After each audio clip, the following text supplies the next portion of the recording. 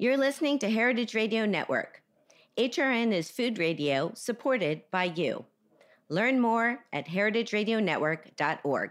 This episode is brought to you by Wisconsin Cheese. We've been making cheese in Wisconsin since before we were even a state, which may be one reason why we win so many awards for it. It's what happens when a whole state dreams in cheese. Find your next favorite cheese at wisconsincheese.com.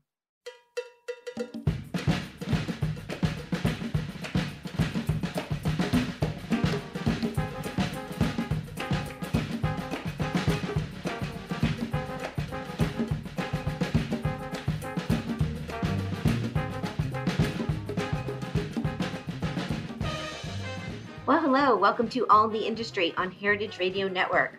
I'm your host, Sherry Bayer. It is Thursday, February 2nd, 2023, and this is our 347th episode of this series, which is dedicated to behind-the-scenes talent in the hospitality industry. Today, I am on location in Lower Manhattan at the world's most awarded pub with its impressive managing director, and I will introduce him fully in a moment. First, as I do on every show, I will start out with my PR tip, and then later we'll have my speed round game, industry news discussion, solo dining experience, and the final question. And also, just to note for my regular listeners, I had a little rescheduling between the past week and next week, so you can stay tuned. Next week, my guest is going to be Chef and owner Selassie Atadika of Meduna, so stay tuned for that. Okay, so as the founder of Bayer Public Relations, I'm going to tip the show off with my PR tip of the week. Today's tip is to read the room. Pay attention to your audience, your clients, and your guests. Sure, it's good to have a plan and think ahead, but it's also important to think on your feet and be able to adapt, taking in your surroundings and observing others' body language in anticipation of their needs. So let's always be aware of what's going on around us and be flexible with our actions, as it will help enable our growth, opportunity, and success. That's my tip today. Okay, I am thrilled to be on location with Jack McGarry. He is the managing partner of The Dead Rabbit, the world's most awarded pub located in Lower Manhattan. Jack is internationally known for his extensive historically based beverage programs. Among his accolades, in July 2013, he was honored with the prestigious Tales of the Cocktail International Bartender of the Year Award, its youngest ever recipient, and only the second in America. The Dead Rabbit has received extensive acclaim since its opening in 2013, with highlights including taking the #1 spot on the 2016 World's 50 Best Bars list. And there are so many more accolades to name, but this is a 45-minute-ish show, so let's get started. Hi, Jack. Welcome to the show. Thank you for having me. Thank you for having me. I'm thrilled to be here off hours-ish. Well, downstairs you kind of have a little bit of a and the something tap room happening. is open, and the tap room is open from midday to 2 to 3 a.m. and the parlor or second floor opens at 5 o'clock. So we have a bit of time until that rooms, but it's not quiet because there's people being crazy with ice and all of that good stuff. So Well, we're on I our like third floor. a little background bar restaurant noise. It makes it real life. Yeah, exactly. So speaking of real life, let's go back a bit. Yeah. Tell me about your background growing up in Ireland. Yeah. And what led you into the bar business. Yeah, so I was born 1989, the 1st of January 1989. I was the second baby born in Ireland that year, so I think I was born with a chip on my shoulder because the baby who was #1 was on the front page and I was in the corner, but totally irrelevant. I was born in Belfast, in North Belfast, and that was during the time of the Troubles and the sort of the civil conflict. And I grew up. I went through school, and when I was in school, I moved around a lot because of the unrest, and I eventually got settled in a good school when I was about 12 or 13, and I moved. It was a big leap up going to this new school, and I had done a chemistry exam, and I did the chemistry exam, and the teacher had read the results from the top person who scored the top and right down to the bottom, and I came in dead last, and it was the third period that day, and I remember leaving right after the teacher had read out the exams, and we had our break, and I remember sitting there with my piece of toast or whatever it was, and I basically said that was the last time I was ever going to let anybody say that I came last in anything, and that's what sort of burned my desire to be the best version of myself. So it was not obviously in reflection not a great teaching moment, because it's like wrapped in shame, but I'm thankful for it in hindsight, and I went on. I did well at school, but during my last couple of years at school, when I turned 15, I was constantly going to my mum and dad and asking for money, asking for a lend of £10 or £20 or £50 or whatever it was. And this particular time I'd asked for a brand new pair of shoes that were like £100. And my mum and dad are working class. And they said, my mum actually said, if you want something in life, you've got to go out and get it. And she was like, you need to get a job if you want all these things, because you said back home to your parents, I want a lend of £10-20, but you were never paying it back. So she had just had enough. So through the family, they ran a bar down the street from me. It was called the Hunting Lodge, and it was just no thrills type of bar, pints and spirit mixers and that type of thing. And I got hired as a glass collector, cleaning ice trays and picking up glasses and filling fridges and what we would call a bar back now. But yeah, I started out and I loved the pace of it, and it was very quickly I knew that I could. Like my first day, the bar manager said, "You're never going to be as good as the last bar back," and it goes back to that sort of chemistry exam. And I was like, "Well, I'm going to show you how good." So I just worked extremely hard, but I love the hustle and bustle. I love the social aspect. I really come out of myself when I started in the industry, and then I just started hopping around bars with my cousin who ran the bar. He got other opportunities to run bars in the city centre. And that was my first experience of cocktails. And I seen a guy, he was trained by a very famous Australian bartender called Marco Ferrone. So he was flown over from Australia to teach all of these bartenders in Belfast how to make cocktails, because there was no cocktail scene at that time. And this one fella, Kieran Breen, was making a round of drinks for two sets of couples, so two fellas and two women, and he made these drinks, and the way he moved and the way he was just in control, and the way that everybody was captivated by him, and he sets these drinks down and they have a sip and they're just blown away, their eyes light up, and I was like, wow, that's incredible how like that was theater, and then they got something, and their whole experience with it, I thought it was just incredible how different it was from the sort of commodity pub thing where people just go in for a transactional pint versus that real experience in hospitality. And that's what really sucked me in. So I started working more with that guy, and then that one thing begat another, and I got an opportunity to work in the Merchant Hotel when I just turned 18 years old. And because I decided, like, if I'm going to do this, I want to do it to the absolute highest level. And the Merchant at that time were bringing over the likes of Sasha and Gary Reagan and Dale DeGroff and Audrey Saunders. And I was like, I was doing really well at school and I was doing really well in the industry, but I decided at that point, like, I can do this at a great level, and I'm passionate about it. When all my other friends were 17, 18 years old, going out and getting hammered, I was sitting in the house reading Harry Craddock or Harry Johnson. You know, that's what I was doing. And yeah, it just took off from there. So the Merchant, I worked with my ex-business partner. We separated last year, and he basically gave me the platform to run the bar, while he focused on like the bigger vision and strategic side of things. And after a couple of years, we won 3 Tales of the Cocktail one year, and then the following year won World's Best Bar. And then it was during that time that we befriended an angel investor of the bar called Connor Allen.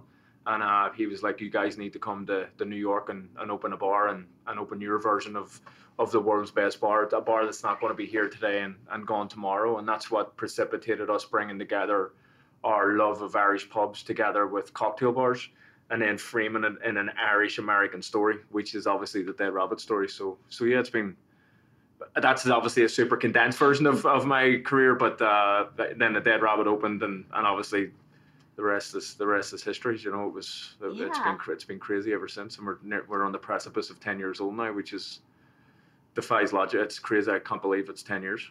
It's amazing. All right, we're done here. That's your whole story. That's like, wow, there was so much in that. And no, you have it down. And I mean, I just had so many thoughts with what motivates you, or what motivated you to really go for it and be the best you could be. And you've, so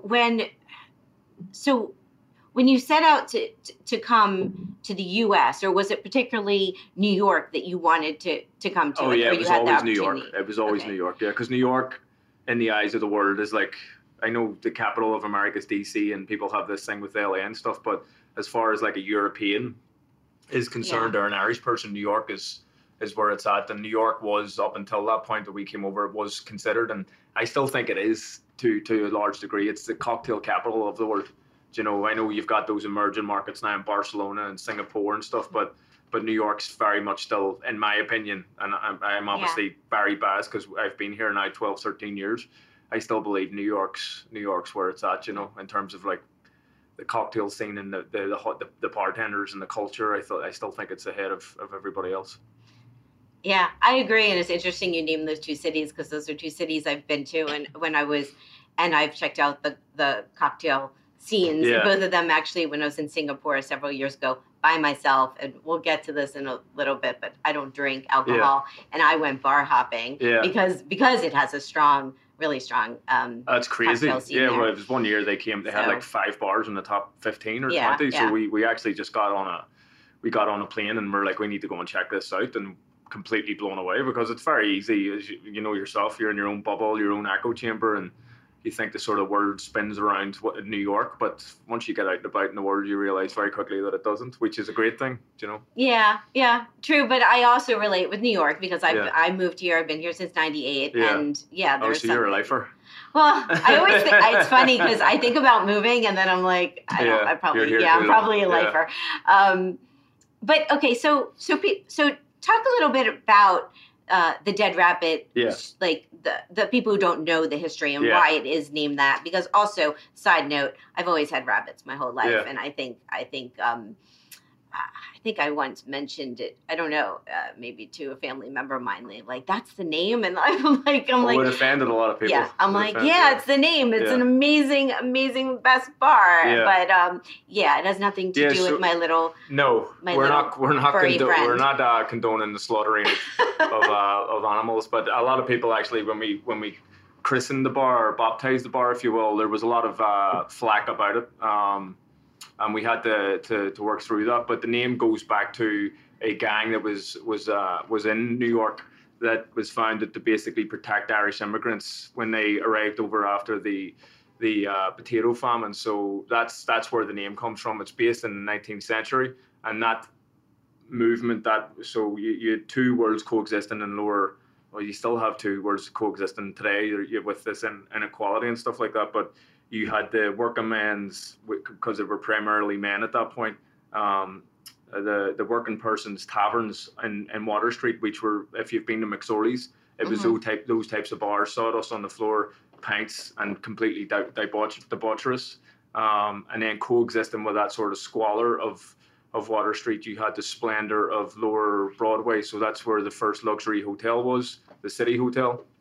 You had Orzimus Willard, who was the first celebrity bartender, Shed Sterling, Harry Johnson, Jerry Thomas. So you had this squalor and splendor. And there was one guy who was a one-time leader of the Dead Rabbit who transcended both those lives. And he was an Irish guy called John Morrison. He was a one-time leader of the Dead Rabbit. So we were like, that's the perfect name. We wanted a name that basically explained that we were a pub, because before the Dead Rabbit opened, the bars were dominating then. You would have had the likes of Milk and Honey, Death and Company, like Prohibition, Rules, even the Merchant. Before we left the Merchant, there was a set of stairs that brought you up into the cocktail bar. And see, for normal Belfast people, those stairs may as well have been Mount Everest, because it was just so not accessible. So we wanted to really democratize the cocktail scene. We wanted to do great pub and great cocktails together. And but you can't just open a pub and a cocktail bar and have it not make sense. So that's the reason why we called it the Dead Rabbit. And there was that thread that brought it all together. Yeah. You know? No, it makes sense. It's a good backstory. So talk about, when you opened, and still today, you have more than one concept in the same space, because you have the tap room, the parlor, and the occasional room. Yes. Yeah. The occasion room. Yeah. Well, but that started. Did that start later, or those? No, we did that right from the beginning. Yeah. Okay. So the bars in that time would have been, you would have had the tap room, which would have been, again, these are not terms that I would use, but it would have been the more commoner room. That's where your beers and like your pub. So we basically meant the tap room like our pub. The parlor would have been your more refined cocktail, like the cocktail lounge. And then the occasional room would have been what you use for events or occasions. And the only other room that we were missing to be perfectly historically accurate would have been like an inn. So you would have had floors for people to stay. But obviously we're too small for that. Gotta buy the building. Yeah, so well, we got the building next door, but we're still I don't want to get into the hotel business. But yeah, so we started with that, with the 3 rooms, and that's still very much a part of the New York story. So the downstairs is our version of like the ultimate Irish pub, where we focus on food, authenticity, cocktails, our Guinness, our Irish whiskey, our Irish coffee, and speed. And then upstairs we just take everything to a much higher level. So we still have that, obviously, but with us growing into New Orleans and Austin and afar, it's the tap room that we're going to be scaling, because we really want to change the conversation and the representation of Irish culture in America. A lot of it, that I was actually speaking to Dave Undridge, who I'm sure you know, last week, and he called it leprechaun porn in terms of the representation of Irish culture in America. It's leprechauns top of the morning to you, corned beef and cabbage. But all of those things are not congruent with Irish culture. And as you can see sitting in this room and walking through the other floors, every single piece of art is from a contemporary Irish artist or photographer or printmaker or crafts. We have a lot of the crafts on display here in the 3rd floor. And it's the same with the music. It's the same with the beer, the whiskey. We want to make sure we're changing the conversation and authentically showcasing what Irish culture is about. And that's a big thing for us as we grow, because I'm petrified of, and it goes back to the point of the chemistry exam, I'm petrified of mediocrity, and I don't want to, when we grow, I don't want to lose the integrity of this place, the authenticity. So it's stuff like that we're really focusing on for our next 10 years, if that makes sense. It makes sense. Yeah. Yeah. So 10 years. I know, crazy, right? Yeah. Crazy. Time flies. Yeah, it's crazy because it depends what day you catch me. Some days I'm like, oh God, I feel every day of the 10 years or every year of the 10 years. And other days, like today, I'm like, I can't believe that's 10 years, because it just went like that. Yeah, yeah. And it's a lot to think back and absorb, because we've went through a lot of adversity. We've went through a lot of like difficult moments, but I'm glad, because every single thing that happened made us ultimately better. But it's been an incredible journey, and the amount of people that have come through our doors and team members and customers, and like that's what the thing with Dead Rabbit, and it sort of makes me almost uncomfortable having conversations, like me being the one person to talk about it, because to me Dead Rabbit is, everybody owns a piece of Dead Rabbit, you know, through their experiences and the time that they've put in here and the ideas that they've imprinted and you know, so I'm just delighted to be a part of this Dead Rabbit community, and I'm excited to grow this community as we get bigger into the other markets. So it's an amazing time to look back and be thankful, but while also paradoxically saying, like, as I just said to you, all the things that we're focusing on as we grow, it's a great time for us to go, right, what are we doing for our next 10 years, you know? Yeah. So your next location is Austin or New Orleans, yeah, or both? Well, both, but not at the same time. So we're trying to keep like a cadence of 6 months between the stores to make sure we do it well. And we're overstacking. We're investing in the big things that we think are going to be critical for us growing. So our leadership capabilities, our cultural capabilities with our team members, our operational effectiveness and infrastructure, making sure we have the systems and process to facilitate the growth of the company. And then also our marketing effectiveness. So obviously, you know, we work with Gia from Foxglove, and we have an amazing creative partner based in Belfast called Crown Creative. So we're investing heavily to make sure that when we grow, we have everything's right as we get bigger. And I'm sure we're missing something or we're making mistakes, but I very much I like to test hypotheses, and if it's not right, then we quickly move on to the next thing. But yeah, Austin will be in the summer of this year. New Orleans will be at the back end of this year, and then we're looking at a cadence of 2 to 3 bars a year for the next 5 years. So it's pretty aggressive and ambitious.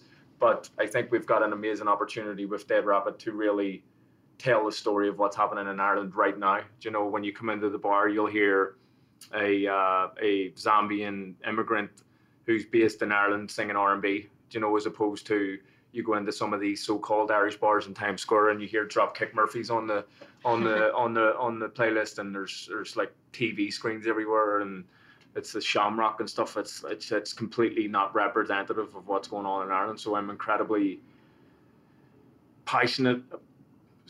I'm incredibly passionate about that version of Ireland and really demystifying, like, it's not just shamrocks and shillelaghs and all of those things. There's a whole bunch of other great stuff that we want to showcase, and that actually goes back to what the Dead Rabbit Gang was created for. Because when the Irish immigrants moved over here at that time in the 19th century, they were the Islamophobia of today. That was what the Irish experienced back then, you know, before they assimilated. So the Dead Rabbit Gang was created to protect and advance Irish immigrants, and I look at what Dead Rabbit does is we're brand ambassadors for Ireland. You know, that's what we're really here. We're really here to temporarily, like somebody that walks through your door, you walk through our door, you're coming to Ireland for an hour or 2 hours or 3 hours before you go into the craziness of New York or Austin or New Orleans. So I take that responsibility extremely seriously.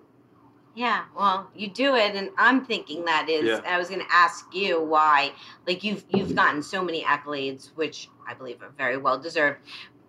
But like, why do you think you've gotten all these accolades? Because I mean, I think it's because of your passion and what you're bringing, everything you just talked about, the authenticity of what you're doing. Yeah. I think it's because we're a bit nuts, you know. And that's the other thing I was going to say. I think anybody who achieves these things, yourself included, it takes you to be a bit, like, you have to be a bit out there and obsessive and passionate, and like you really care about something that somebody else doesn't really care about. But that's what I'm all in on, and that has changed and evolved over the years as it has for anybody else. When I first started in the industry, it was all about me. Like, I wanted to be recognized. Again, it wasn't. Without being objectifying or anything, it wasn't Palmer Anderson that I had on my wall when I was a kid, like my friends. Mm-hmm. It was the bartenders. It was Charles Vaxnett and Rich Hunt who were winning the best cup bartenders in England and the UK. That was what I wanted to be known as the best bartender in Europe or in the world. And that's a very narcissistic, self-serving sort of goal. I need this external recognition to validate who I am, and when I won that award, I think I was 22 or 23, and that's really, like, I'm 7 years, or no, not even 4 years into my cocktail career, and I had achieved the dream, and I realized coming off the stage, literally as soon as my feet hit the end of the stairs coming off the stage, I'm like, this is empty. Like, I feel absolutely nothing. Like, it was like I was chasing this thing and I got it, and then I'm like, what does this even mean? Yeah. And that sort of precipitated a spiral of like depression and anxiety, and obviously I don't drink like yourself, and when I went through that whole process, I basically realized that the thing that I connected with, the thing that drove me all the way through my career, is passion for excellence, for attention to detail, for being all in on whatever we're focused on, and then that changed to becoming a great business, becoming a great, not being recognized as being the best bartender in the world, but being the best place to work for in the world, making sure we're really looking after people, making sure that we're looking after the people of Ireland, we're telling the story right. So there's a lot of other, like, actually big things that are other focused instead of me focused, that's what gets me out of bed in the morning, you know, because it would be very easy at this point to say, like, the Dead Rabbit's successful, just let it be and write that out until the end. But I genuinely don't believe we've even scratched the surface yet, you know. So that's what excites me. Yeah, well, I mean, just talking to you, I see it, I feel it, I hear it. It's what's in you. It's your passion, and it's amazing what drives us. I mean, just listening to you, I'm thinking, like, what drives me? Because yeah, like why do I do all this stuff I do, and what want to be the best I can be Yeah. at it, because it's something like in you. Yeah. I would, but talking about all the accolades you have gotten over the years, obviously, I mean, brings people in the door, and Yeah, yet, absolutely. Absolutely. like adds like Yeah. to get to be here for 10 years and now to be expanding and Yeah. like all of that, like it's helpful. Yes, it's that. I mean, and that's the thing. It's it's one of the things I struggle with in the world today, because everything's so like you're either this or you're that, and there's no where I'm very much. I believe in part. I believe like you can have one view that's contrary to another view, but you can be passionate about both, even though they don't make sense. So I now have an ambivalent relationship towards awards because of my experience with them. But that's not to say they have a great place, and they shine a light on people, and they elevate people and give people platforms. And I believe it's all about how you utilize those platforms and doing it for good. And that's really what we're seeking to do now, in terms of like making sure we're really taking care of our people, making sure we're a good corporate or a good community citizen, a well-behaved company, making sure that we're investing in what we believe in through our philanthropy, through our partnerships, through the art. Like we're basically the Dead Rabbit is lifting the tides that we're focused on.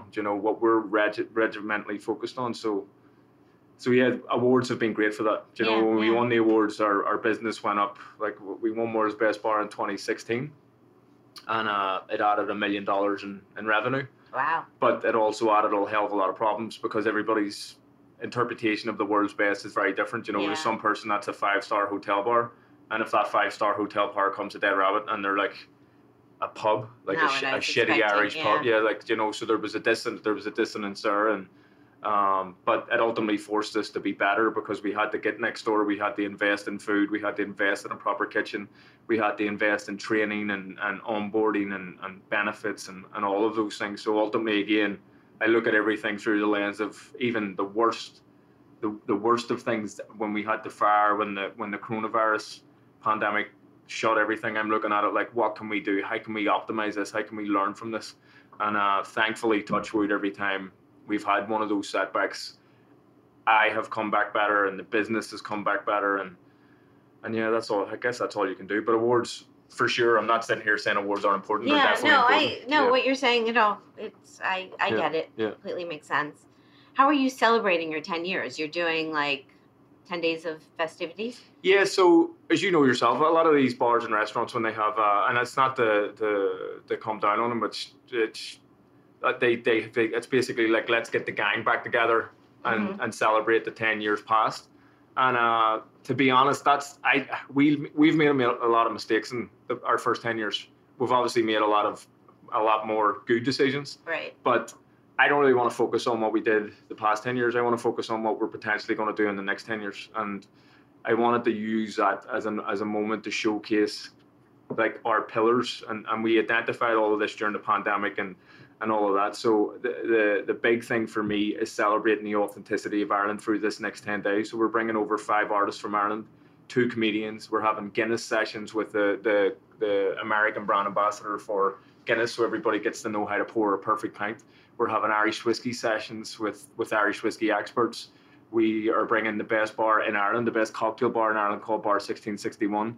They're coming and taking over the parlour for 4 days. We've never done that before. So we're doing a lot of these events that are celebrating the leading edge of Irish culture. And that's what we're going to be like. That's the taste of the type of things that we're going to be spreading as we grow. So I'm looking at it very much as a future focused, like here's what the next 10 years is going to look like, while obviously saying thank you to everybody that's been part of our journey, of course.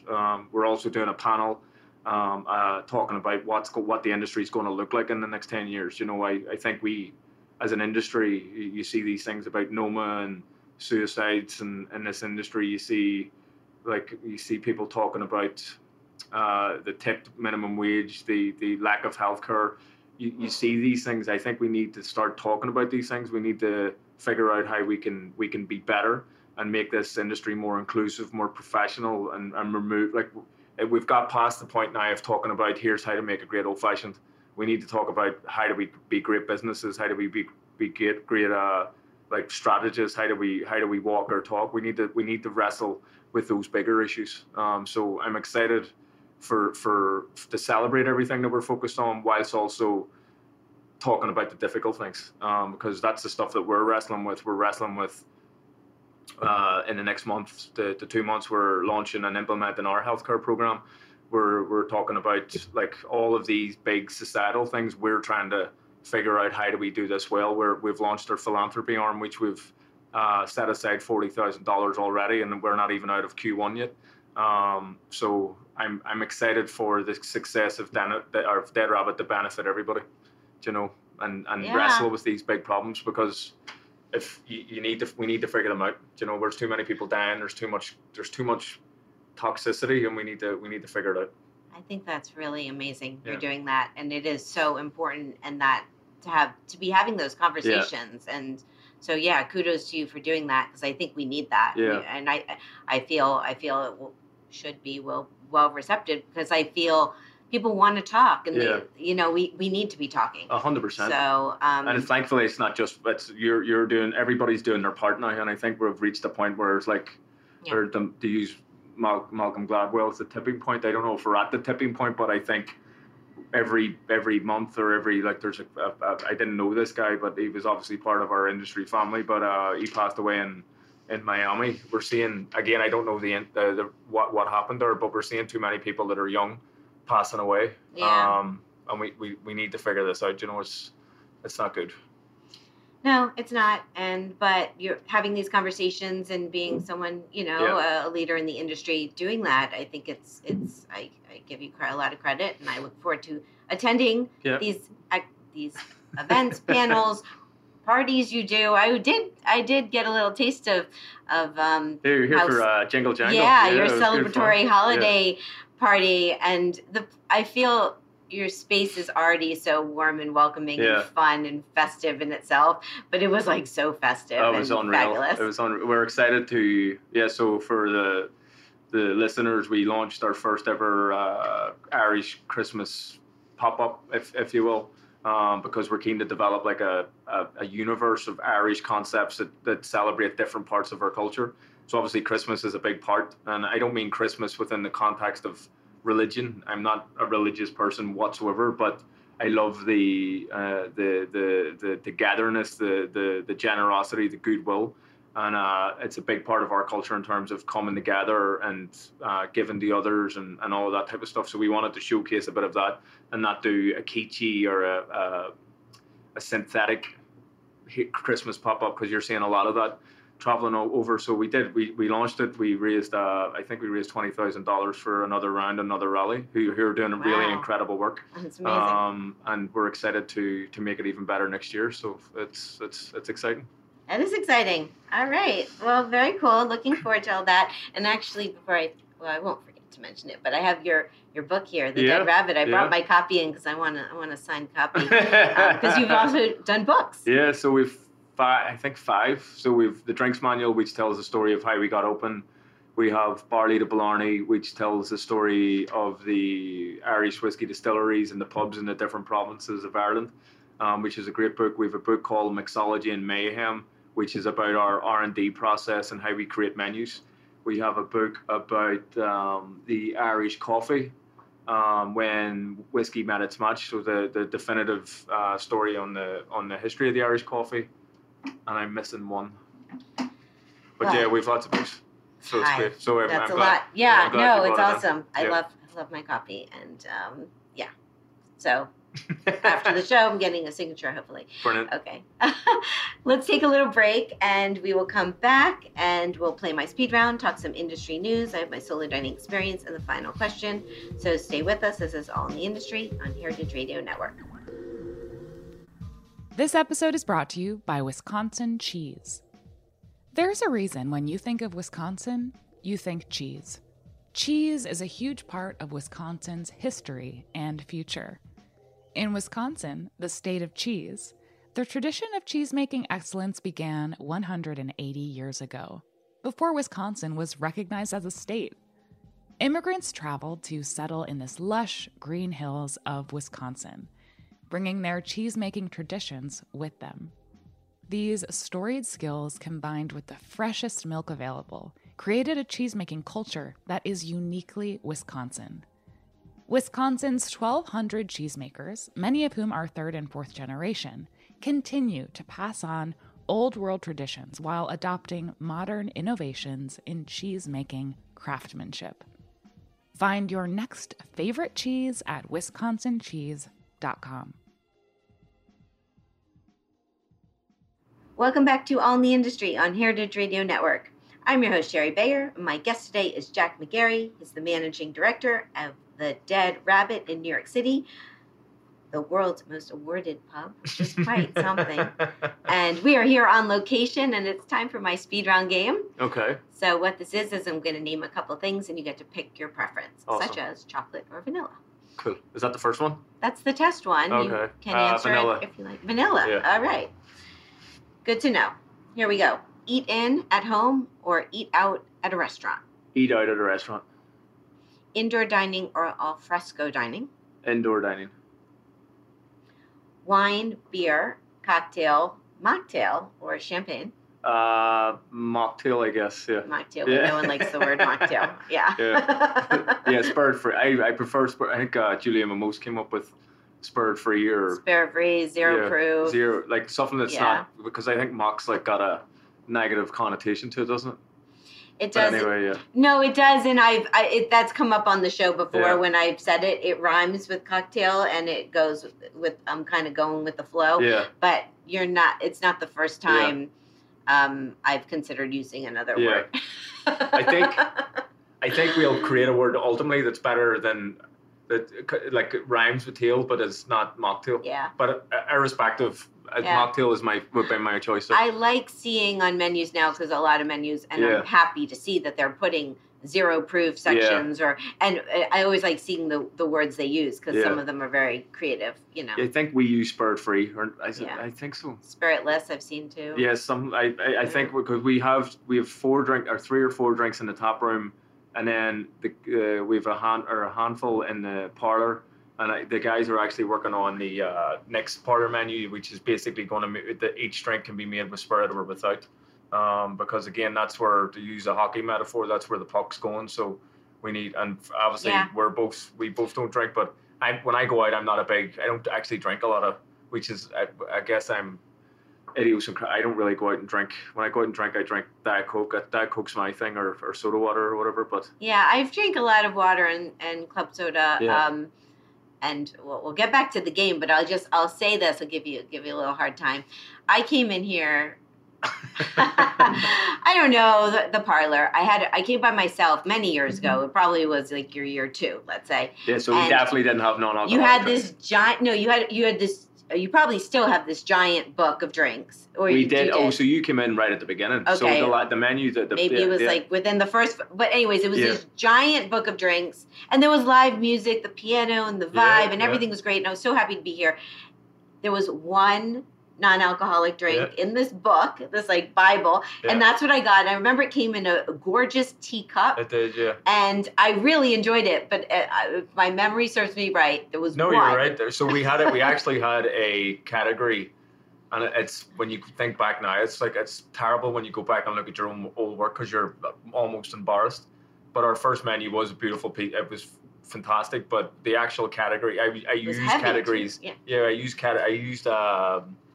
categories of drinks pre-cocktail, because cocktail, as you know, is one style of drink in the universe of mixed drinks. So when we opened, we celebrated the punch because it's the drink that started it all. Right. And then we celebrated the sours and fixes and daisies, all these other drinks that came off the back of the punch, basically individualized portions of punch.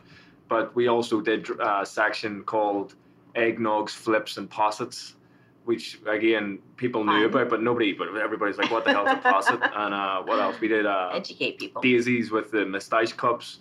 But to your point, the non-alcoholic section at the back of the menu, because I used terminology that I picked up from all of the research that we did for books in the 17th, 18th, and 19th centuries. And a lot of these books, when it came to the non-alc part, or the parts that were like low alcohol, they called them diverse and invalid drinks. So that's actually what the category that it was called, diverse and invalid.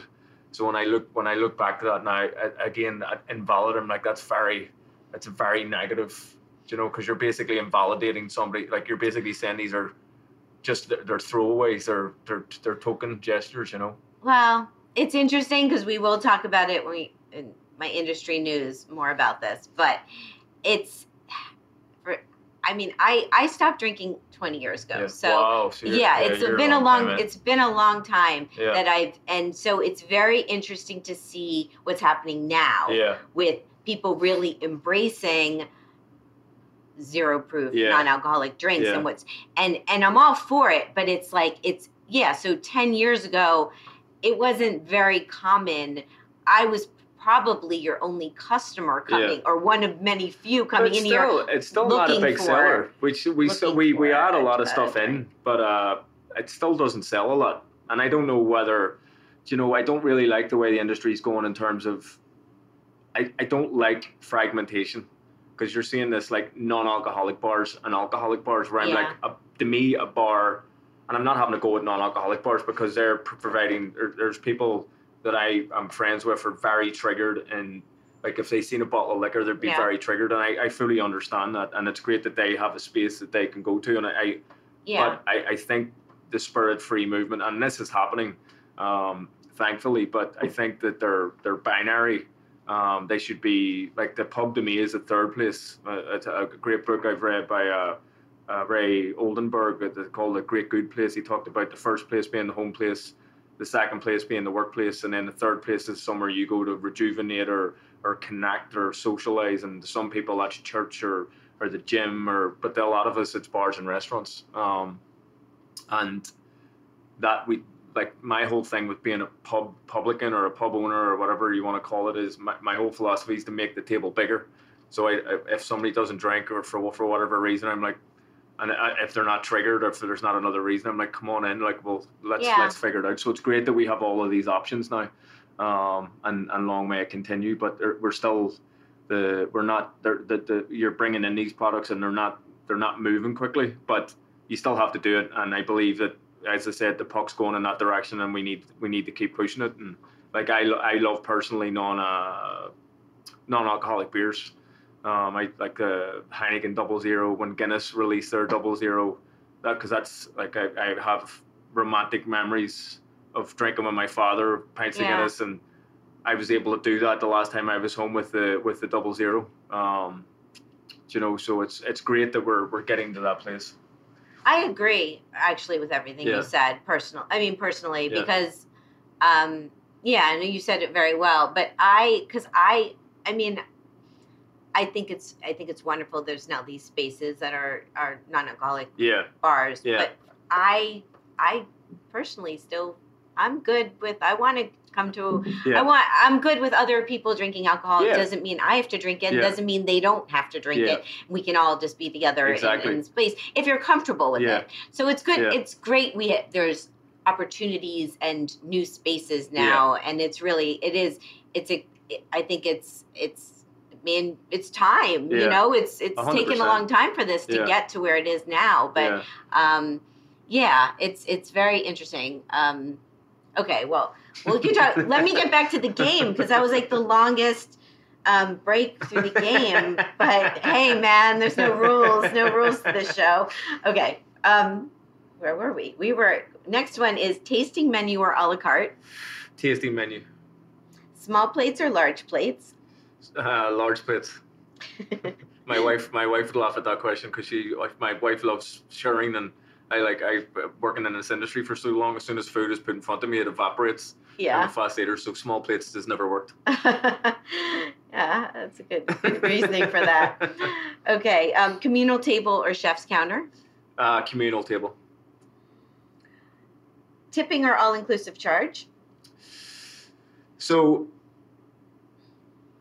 I want to be an all-inclusive charge, but tipping is obviously right now, but I would like to, and that's part of the conversation we're going to have with the panel next week. I think we need to get away from tipping.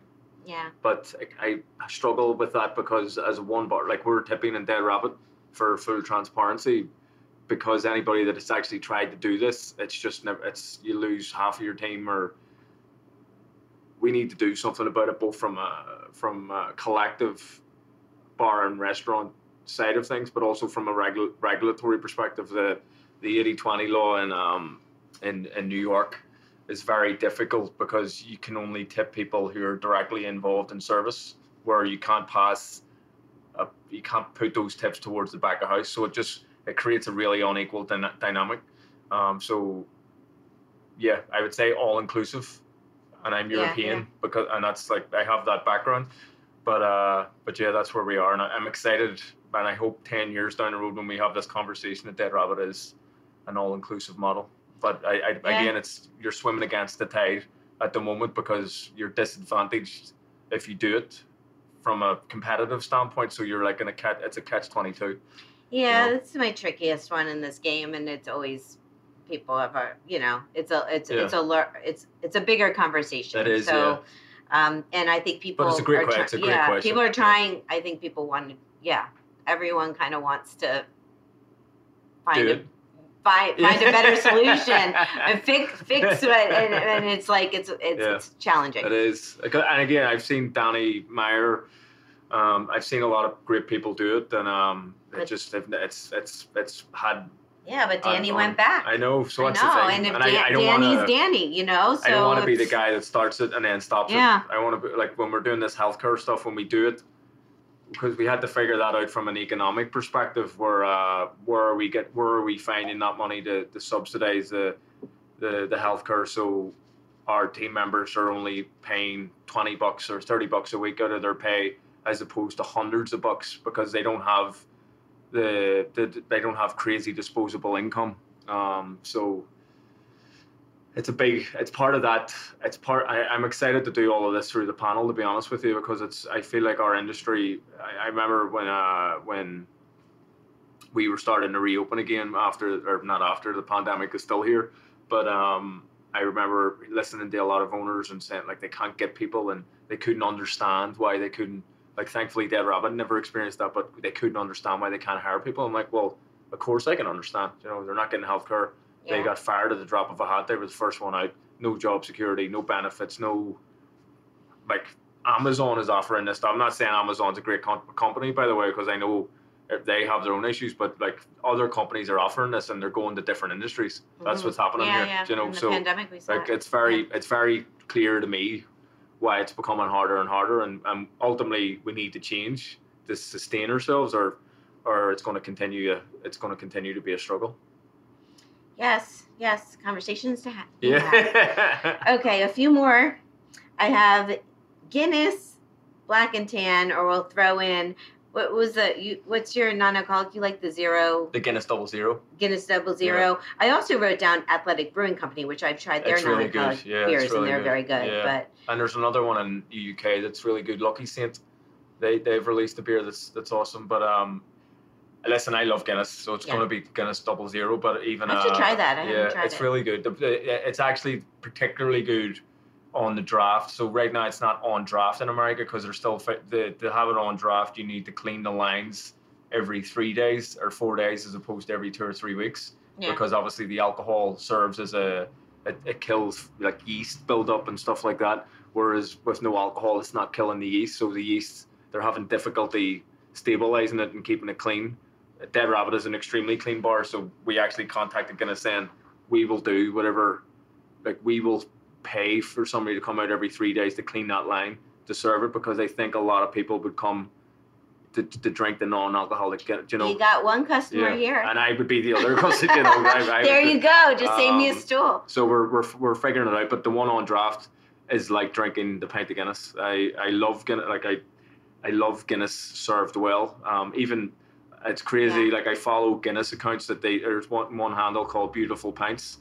And I don't drink Guinness, obviously, but I love the look of a perfectly poured pint of Guinness. It brings me right back home. It's a beauty. And back in the day when I did drink, I didn't drink. I liked beer a lot, and I would have a Black and Tan or a Guinness every once in a while. And it was kind of like dessert milkshake. Well, it looks like the foam, milkshake. Yeah. But oh, that's exciting. Okay. Okay, my last three. I got shaken or stirred. So when I drank, it was stirred for sure. I loved martinis. I particularly love martinis. I loved the 50-50. That was my day-to-day cocktail. Okay. So I would definitely say stirred for me personally. Stirred. Cheese plate or dessert? Dessert all day long. Manhattan, Brooklyn, or Belfast? Manhattan, Brooklyn, or Belfast? I would say it's a tough one. I am extremely patriotic, as I'm sure you've picked up on, and I love my hometown. So I'm torn on that. Like I love Belfast, but I also love America too. for all its warts and its idiosyncrasies. But that'd be a tie one. So if I went Manhattan or Brooklyn, are you Manhattan because you're here? Yeah, I would say Manhattan. I've lived my whole life in Manhattan, or my whole American life, except for I moved to Paramus last year, November of last year, because we can't. No, I wouldn't be picking Paramus. I love our house, but you couldn't, like, you can't bring a kid up in Manhattan unless you're like a multimillionaire, which I'm definitely not. Yeah. Nor do I really want to be either. I love that we have a back garden and a detached house, and the kids have plenty of room. So I'm glad to still be close enough to consider myself a New Yorker, but far enough away that I don't have to live in the madness every day. All good reasons. Okay, that's the game. Yeah.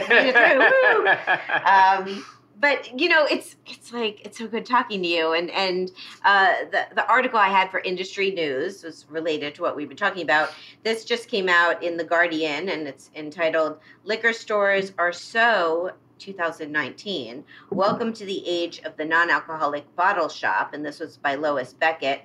So this article particularly was talking about what's happening in Los Angeles with these zero-proof bottle shops opening, and we've been seeing it. I mean, in New York, and the place there's one mentioned. in New York, isn't there? Well, Boson, there's a couple, but the one, and it's mentioned in this article, Boson is they've been expanding rapidly, and it's a beautiful non-alcoholic spirit store, and they have so many. I mean, the market is exploding with crazy. The amount of products now available that do not have booze in them. That I feel as someone that doesn't drink, like I'm behind in trying. Oh, absolutely. So many and things. I love the proliferation of products, because I feel like the new generation of the non-alc industry are not trying to be a non-alcoholic vodka or a non-alcoholic gin or whiskey. They're trying to create flavors and experiences that are unique in and of themselves. We work a lot with a company, I think they're based in England, Three Spirits, and they don't really try to be like a non-alcoholic vermouth or a non-alcoholic. So I think it's there's pros and cons, because obviously non-alcoholic beer, like I would be hypocritical because I just have waxed lyrical about Guinness Double Zero, but it's very difficult, I think, saying non-alcoholic gin. It's very. I haven't tried products that like it's gin. What makes spirits a spirit is that viscosity and the alcohol component. Whereas a lot of these new entrants that are coming in, and they're just being themselves as opposed to trying to be in a non-variant of something. It's the same. I was vegetarian and vegan for 2 years, and I didn't get these like the meat thing. I'm like, you either do it or you're like. But again, I'm also a very extreme thinker, so. Well, I feel, and correct me if I'm wrong, but I feel like when Seedlip was introduced, it was sort of marketed that way as being, I don't use a replacement, but kind of gin light, but non-alcoholic. Yeah. A substitute. I think so, yeah. But I think they're all moving towards, well, most of them are moving towards, like, they are what they are. Yeah. And they can stand on their own 2 feet. Some are like ready to drink products, and then some are mixers, like your Gia. Or, I mean, I have tried, I mean, it's been an explosion, and I have tried quite a few, but there's also been a lot of celebrities getting in the game. Yeah, it's crazy, they always come in at some point. Yeah, I was just out the other night, and I had the ginger beer that I didn't realize it was Blake Lively's. And it was very nice. Somebody's doing one. We got Kin is from one of these models. Katy Perry has something. Yeah. I think everybody. It's crazy. I think Bella Hadid. Bella Hadid. Yeah. So it's just. It's crazy, but I mean, they're perfect people to promote the product, obviously. But, and I've heard good things about. Yeah. I want to try Katy Perry's, what she has. I heard. I mean, I'm not. Having the celebrity background, or be a celebrity definitely helps in getting your marketing 100%. Out there. But the product also has to stand on its own 2 feet. Yeah, exactly. Because I've Triedkin, and there's products like that actually do stand on their own 2 feet. So I'm fully supportive of those types of things. And obviously, you're penetrating mainstream media when these people are throwing their weight behind it. So I think ultimately it's a step in there. It's like, even though we like that whole obsessive nature of celebrities in America, it still mystifies me. But if it continues a conversation, then it's ultimately a good thing. You don't have that as much in Ireland. I think it's universal. Yeah, probably. But America, it seems to be like it's a fetish. Like these people are put on these crazy. They're just people. Yeah. No, it's just because you made a great song. You made a great song, or you're in a good movie or something. It doesn't give you any. To me, doesn't give you any platform. It's all about how you use the platform. Yeah. And I'm long in it. Like, I've been in this industry now. What am I? 34. So I'm in this industry not far off 20 years myself, and I've met a bunch of these people, and some, like, to be fair, some of them are really good people, but there's a lot of assholes. I'm sorry to be crude. No, but I didn't realize about your age. So you opened at 24, the Dead Rabbit-ish. Dead Rabbit, we opened at 23. 23? Oh, see, wow. Yeah, that's amazing. I won the Tales of a Cocktail Award at 23. Yeah, but I don't... Yeah, I don't. I think it's a good thing and a bad thing. As soon as something, and I'm sure if you spoke to some of my colleagues in the leadership team, it drives them nuts. Because as soon as something is achieved, it's like, and it's a weakness. It's something I have to work on. But I'm like, right, cool, done, and then I go straight towards the next thing. So I struggle in moments to sit down and go, that's pretty cool. You should be proud. Like, I don't do patting myself on the back. Well, which I think. You should. There should be. I need to get better at making space from saying, like, well, great job, but it's not something I'm strong at. Being humble and being like, I mean, you're proud of all your accomplishments, but you're not like being someone who brags. I don't think is like the best quality to have. So keep doing. Yeah, we're all works in progress. Just win all the awards, but Okay, a couple of things. So while we were talking about this subject, I just make note of a couple of other articles that people want to check out. On liquor.com, there was an article called "Can Sobriety Make a Better Bartender?" From many in the industry taking stock of their drinking habits has improved not just their personal but their professional lives, and that was by Carolyn Hatchett. There was another article in the New York Times entitled Dry January, New Bars Cater to the Sober Curious, which was what we were talking about. And this, I forget in my career things I've done. I've written a few articles along the way, and I went back just the other night and I found it on my computer. In 2009, I wrote a piece for Food and Beverage magazine, and it's entitled, "Are We Done Mocking Mocktails?" And in it, I have quotes from Ryan Majarian, from Tony Abuganin, from Joaquin Simo. Like, I remember going to Death and Company, and I was on a mission to kind of talk about mocktails, but no, people weren't ready. For my piece, but I did write that in 2009. I remember the type of drinks that you were probably ubiquitous back then were like a homemade ginger beer or a cucumber and lemon. I'm so glad now that we're past the point where there's a level of consideration and consciousness is going towards spirit-free drinks or non-alcohol, whatever you call them, that would go to an alcohol drink. So putting everything else aside, the fact that there's that deliberateness I think is phenomenal. I think 100%. And also you talked a bit about the bottom line or like what sells, but I am so much more likely if I see a well thought out drink on a cocktail, non-alcoholic list, that someone put the time in and as a drink of choice, I will more likely to order that than to be for a bartender to be like, oh, well, I can make you something, which I've done in the past, and it's just those can be hit or miss because they're winging it. Yeah. But yeah, and the drinks are always very. It's with these other spirits now, we can use the new ingredients to replace the base spirit and use the same formulas to make cocktails so tasty. Whereas before Seedlip or before Three Spirits or before the mountain of other brands, the multitude of other brands, what bartenders did was basically double the amount of citrus and double the amount of sugar. Yeah. And the drinks were just so heavy. They were so heavy. So it's I'm with you. It's phenomenal that we're in a place now where you can look at a menu and go, yes, that's somebody that's actually trying to do something good there.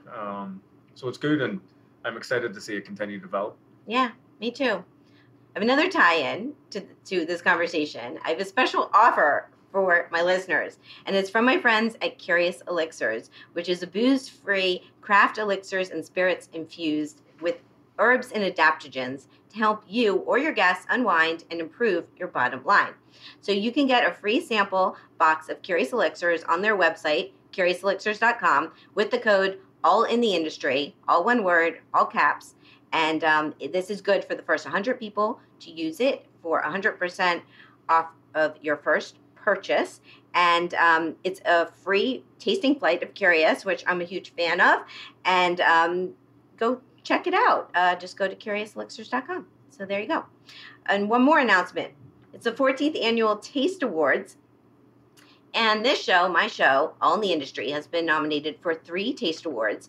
The Viewer's Choice for Best Food or Drink Radio Broadcast, Viewer's Choice for Best Food or Drink Podcast, and Viewer's Choice for Best Single Topic Series. Woohoo!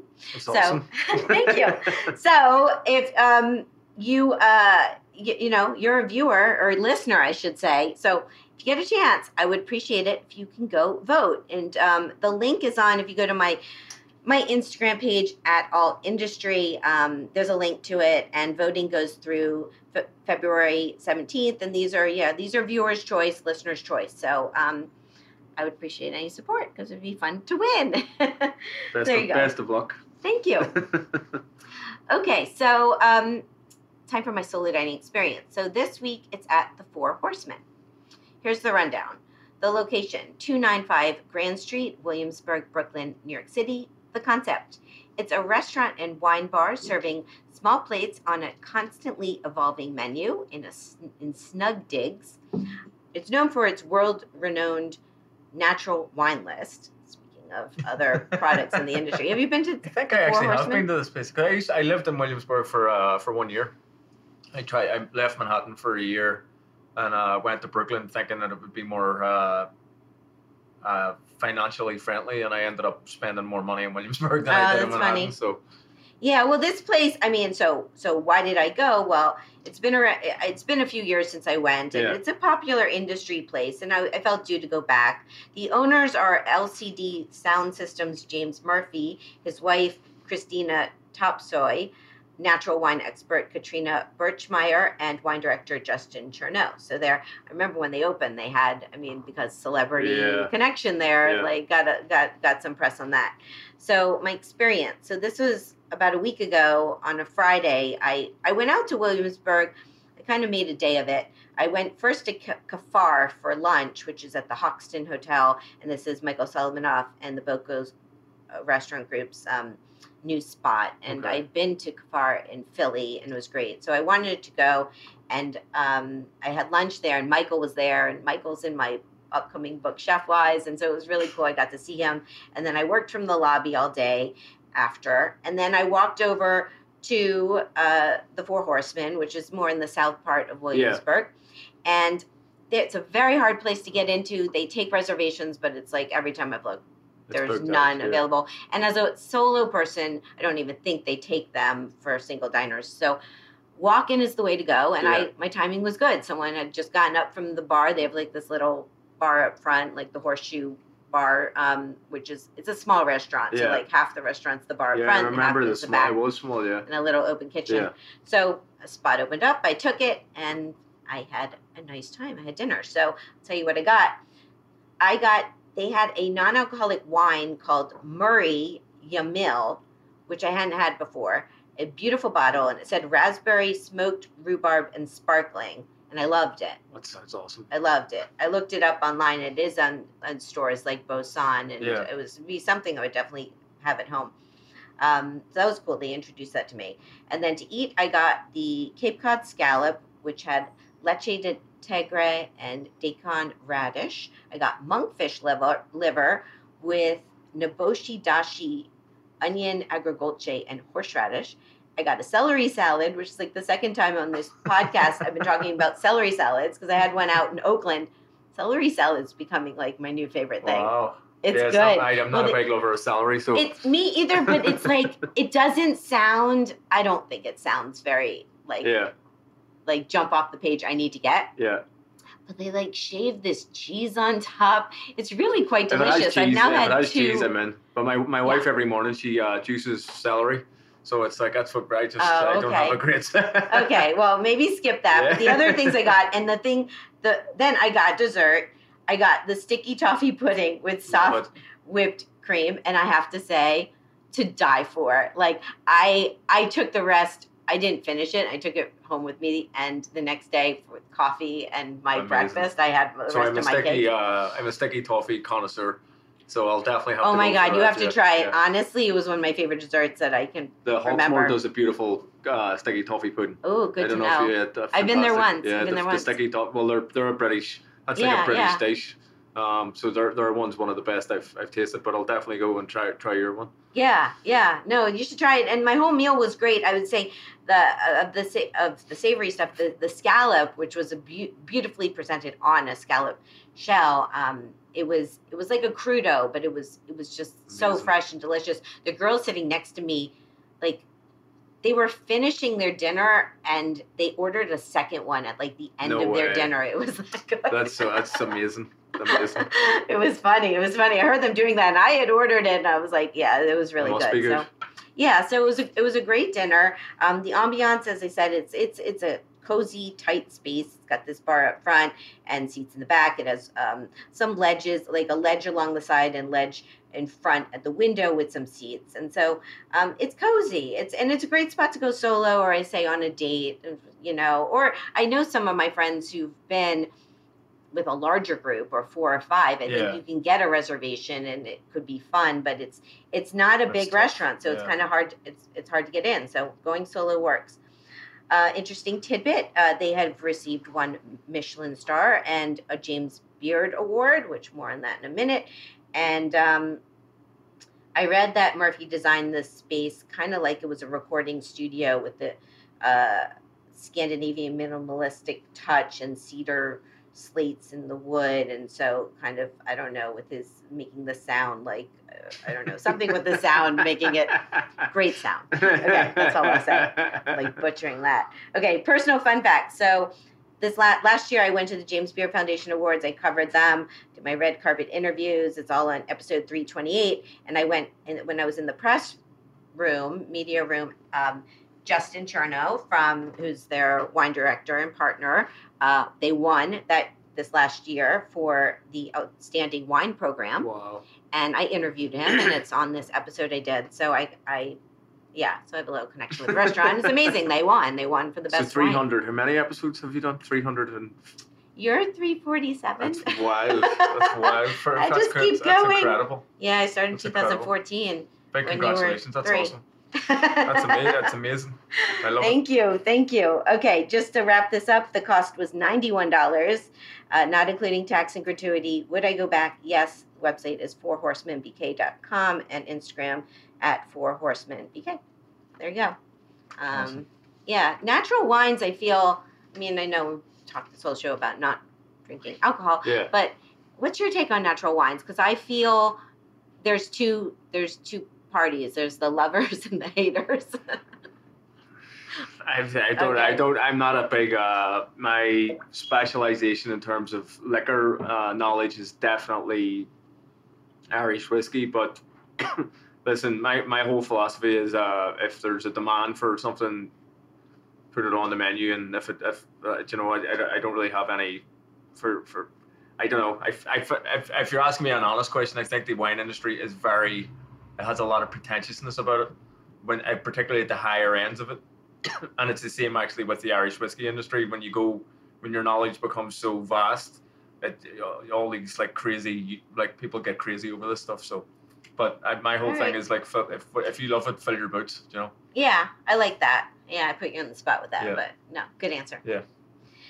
Okay, so time for the final question. So my next guest, as I alluded to at the beginning of the show, is chef and owner Selassie Atadika of Meduna, which is a nomadic dining concept in Ghana, Africa, featuring what she calls New African cuisine. She's also known for her artisanal handcrafted chocolates using Ghanaian cocoa and featuring the flavors and essences of Africa. Jack, can you please ask a question for Selassie? That sounds incredible, what she's doing. My question would be, how do I get to your restaurant? I like that. It's in Ghana.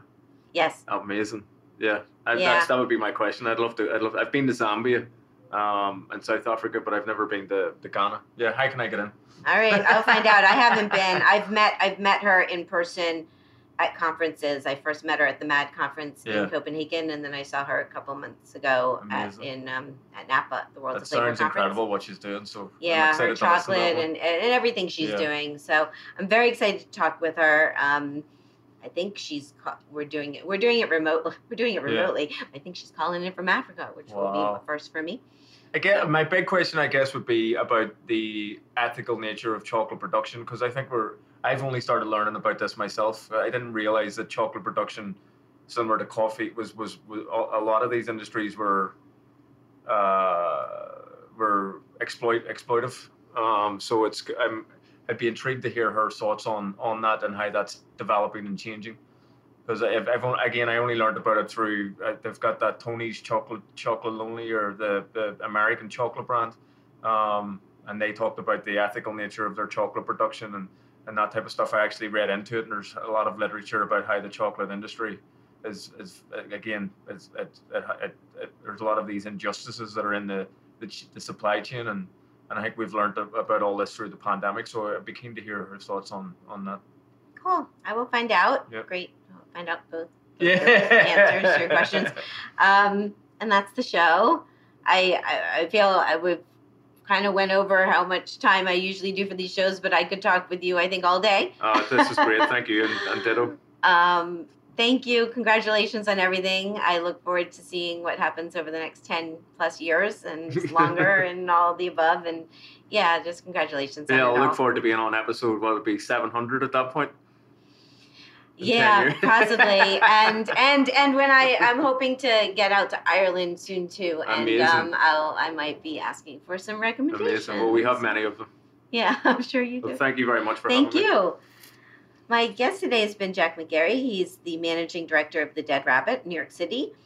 His website is deadrabbitnyc.com, and you can follow him at Jack McGarry1, like the number 1, and at Dead Rabbit NYC. You can follow me at Sherry Bayer, at Bayer PR, and at All Industry. My Facebook page is All in the Industry. My websites are BayerPublicRelations.com, SherryBayer.com, and AllInTheIndustry.com.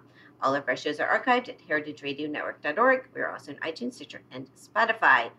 My new book, Chefwise: Life Lessons from Leading Chefs Around the World, with the publisher Phaidon, is coming out this spring, and it's now available for pre-order at Phaidon.com or Amazon.com. Please check it out if you'd like, and you could, when you go to these sites, you could type in Chefwise, all one word, or my name, and you should be able to find it. So thank you. And thanks to my engineer today, Armin. Thanks again to Jack. Thanks to his team here at the Dead Rabbit. And thanks to his publicist, Gia. I'm your host and producer, Sherry Bayer. I will be back next week with a new show. Hope you'll tune in then. And thank you, as always, for being part of All in the Industry. Bye.